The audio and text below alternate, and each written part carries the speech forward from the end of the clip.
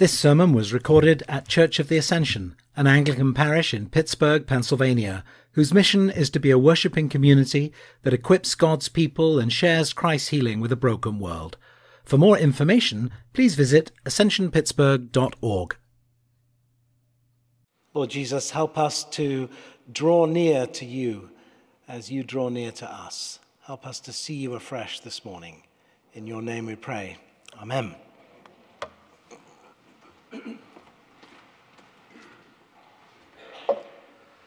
The story of Philip and Nathanael from our gospel reading is a story of a couple of fairly ordinary guys being called by God.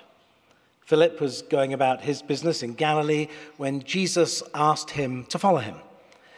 Nathanael, Philip's friend, wasn't there when Jesus called Philip, so as far as we know, Nathanael had never met Jesus. But when Philip encountered Jesus, he immediately went to his friend Nathanael to tell him what had happened and to invite him to come and see for himself. And it was really that simple. Nathanael, however, was fairly nonplussed by Philip's invitation. It would be a bit like if he'd just been told that the Savior of the world was from some tiny town in the middle of nowhere. But what happens next in this narrative is quite instructive.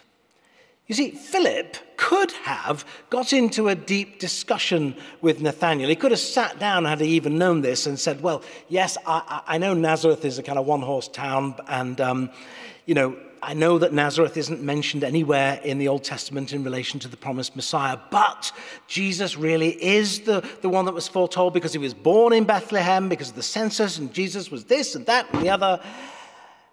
But he didn't do that.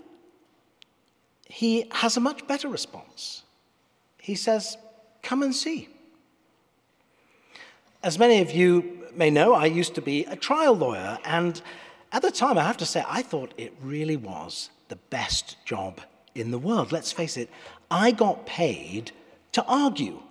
I got paid to talk. It's fantastic. What could be better than that? Don't answer that. I'm sure you could give me a long list of things that are better than that. Well, I am happy to report that by God's grace, I have mellowed a little these past 35 years since I last cross-examined someone in a courtroom. Just a little, mind you. Sometimes a good argument is hard to resist. Well, notwithstanding that, I have learned that when it comes to matters of faith and matters concerning who Jesus is, debating and thrashing things out will only ever get you so far. The truth is, everyone who wants to encounter the living Christ at some point has to come and see for themselves. Most of us act on recommendations from our friends or others in all sorts of ways all the time. We may get a recommendation about a good book or a restaurant or a podcast or a car or doctors or plumbers or just about anything. And when I book an Airbnb, I always read the comments of others very carefully. And if you're recommending something to someone, or you're recommending someone or something to someone else, it's usually based on your own experience. Because you know that that person is reliable, or you know that a particular product works well, or you've enjoyed reading that book, or whatever it is. And so we say to our friends, you really should try this new coffee shop. You really should check out this new store I found. Or we say, come and see this amazing pub I went to last week. And when it comes to sharing our faith with others, which after all is part of what this whole season of Epiphany is all about. It's about the light of Christ shining in the darkness and going to the ends of the earth. And when it comes to actually doing that, those three words, I have found, can be very helpful. And I can tell you that I have found that this Jesus of whom I preach today is not merely an historical figure. He truly is who he said he was. He's the Son of God. And more specifically, I have found that when I have been in the deepest, darkest despair, when all seemed hopeless, when I wondered how I could even carry on, God was very real and very present to me by his Spirit. I can also tell you, when I have been at a loss as to what to say, God has given me the words. I have found that this Jesus of Nazareth is real and alive and very present. And as we see in this passage this morning, there are 3 other words that we can use when we want to introduce someone to Jesus. And these are words of invitation. Come and see. Philip said to his friend Nathanael, "Come and see. We found the one prophesied by Moses and the prophets." This is the most important invitation that we as Christians can make to our friends or family who may not know Jesus.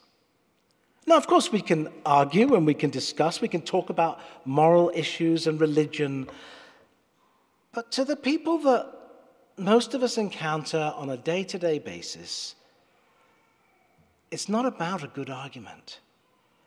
To the people who are looking for joy or love or meaning or hope or freedom or community and for good news when life is messed up, we can say to them, come and see. I wonder, who are the Nathaniels in your life? Who might be waiting for an invitation from you? Who are the people you know whom you could invite to come and see? And inviting someone to come and see could mean inviting someone to church. Absolutely, it could mean that, and you could bring them with you. But it could also mean inviting someone to have coffee with you, or to hang out, or to go to the park. Not as a pretext for telling them about Jesus, but simply as an act of friendship. Nathanael encountered God when he encountered Jesus. He was seen by Jesus and he was known by Jesus. And today, so many people live lives that are unseen by others. So many people that I encounter of every age are actually lonely. They do not feel seen or noticed or known or loved. It was extraordinary. I was in a coffee shop with a colleague earlier this week, and the place was quite full, and only a couple of people were on their own. But everybody had their heads buried in their phones. Nobody was talking to each other. It was kind of depressing. But when you notice people, when you remember their names, and when you talk with them, that can be a gift, a precious gift of hospitality, friendship, and love. And it sounds very basic, and that's because it is. And it is very powerful. Today, here, Jesus is not sitting in one of our pews in the sense of being physically present with us. And yet he is present in every believer. We, you, together, we are the body of Christ. So when people spend time with us, there is a real sense in which they are encountering Jesus. Now, of course, that begs some questions. Are you spending time with people? Are you noticing others and getting to know other people? Are you willing to walk alongside someone and travel with them what is often the long and winding road toward God? Often it can take a long time for someone truly to encounter Jesus. But when you are excited about something or someone, you want to share it. I wonder, how excited are you today about Jesus? And if you're not excited about Jesus, then I hope you will hear afresh this invitation to encounter him. This invitation to come and see is the invitation to every person to draw near to God. And so for those who are already following Jesus, it's an invitation to draw closer. It's an invitation to live the baptized life, extending grace to others, being Christ to them, with or without words. It's not controlling, it's not pressured, it's not a technique. And if you have known God's calling, if you have discovered the good news of the gospel, if you've encountered the love, the forgiveness, the peace, and the fellowship as a member of God's family, then you have a recommendation You have a story to tell. You have an invitation to make. So I wonder, who do you know who might be open to a come and see invitation? And I want to take a moment right now and prayerfully consider that question. So we're just going to pause. Who might God want you to invite to come and see?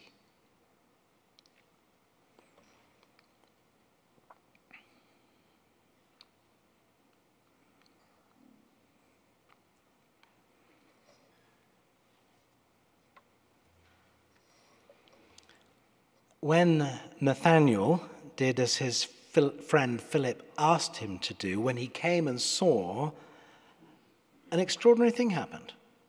When Jesus saw Nathanael coming towards him, he praised his honest inquiring and said, "Here is truly an Israelite where there is no deceit." And Nathanael is floored. "Where did you get to know me?" he says. "I saw you under the fig tree before Philip called you," Jesus replies. And to this, Nathanael says, "Rabbi, you are the Son of God, you're the King of Israel." And it turns out that Nathanael was so ready to be invited to come and see. It was almost as if Nathanael was saying to himself, here is the one who understands my dreams. Here at last is the person who hears my prayers. Here's the one who's seen into my soul and sees the longings of my heart that I've barely even articulated to a living soul. And that is exactly what Jesus does. He is the true bread that satisfies. He is the living water that can alone quench our spiritual thirst. In a sense, all of us are Nathanaels. Every believer has been a seeker, and hopefully all of us continue to be seekers after truth, seekers to know more about God and his intention for our lives. Jesus knew Nathanael before Nathanael had ever even met him. And Jesus knows each one of you, whether you know him yet or not. But there's more in this passage, for Jesus says to Nathanael, "Do you believe because I told you that I saw you under the fig tree? You will see greater things than these." And then Jesus says this really kind of odd thing. "Very truly I tell you, you will see heaven opened and the angels of God ascending and descending upon the Son of Man." Well, what on earth is that about? Well, let me ask you, those of you who know your Bibles, which I know many of you do, where have you seen that picture before? This is not a rhetorical question. Jacob's ladder, that's right. At our annual parish retreat a couple of years ago, we thought a bit about Jacob in the context actually then of Psalm 46, and we had a pop-up quiz on Jacob, which was a lot of fun, and it soon became very apparent that Jacob was kind of a piece of work. I know he's a hero of the faith, but he really is a piece of work. And he was a schemer, and he was always plotting to get ahead of his firstborn twin brother Esau. And you may recall how he tricked his brother out of his birthright, and then again, at the end of his father's life, he tricked his brother again to grab a blessing from his father before he died. Well, that incident led to Jacob having to run for his life as his brother had had enough and was threatening to kill him. And it's while Jacob's on the run that he had this dream. And in that dream, he sees a ladder reaching up to heaven, and there are angels coming up and down this ladder, and he sees the Lord standing above the ladder, and the Lord promises to bless him. Well, Jacob wakes from his dream and says, "Surely the Lord is in this place, and I never even knew it. This is awesome." That's what he says. "This is the house of God. This is the gate of heaven." And you can read all about that in Genesis 25 to 28 later. Well, Jacob names that place Bethel. Anyone know what Bethel means? House of God. Yes, Bethel.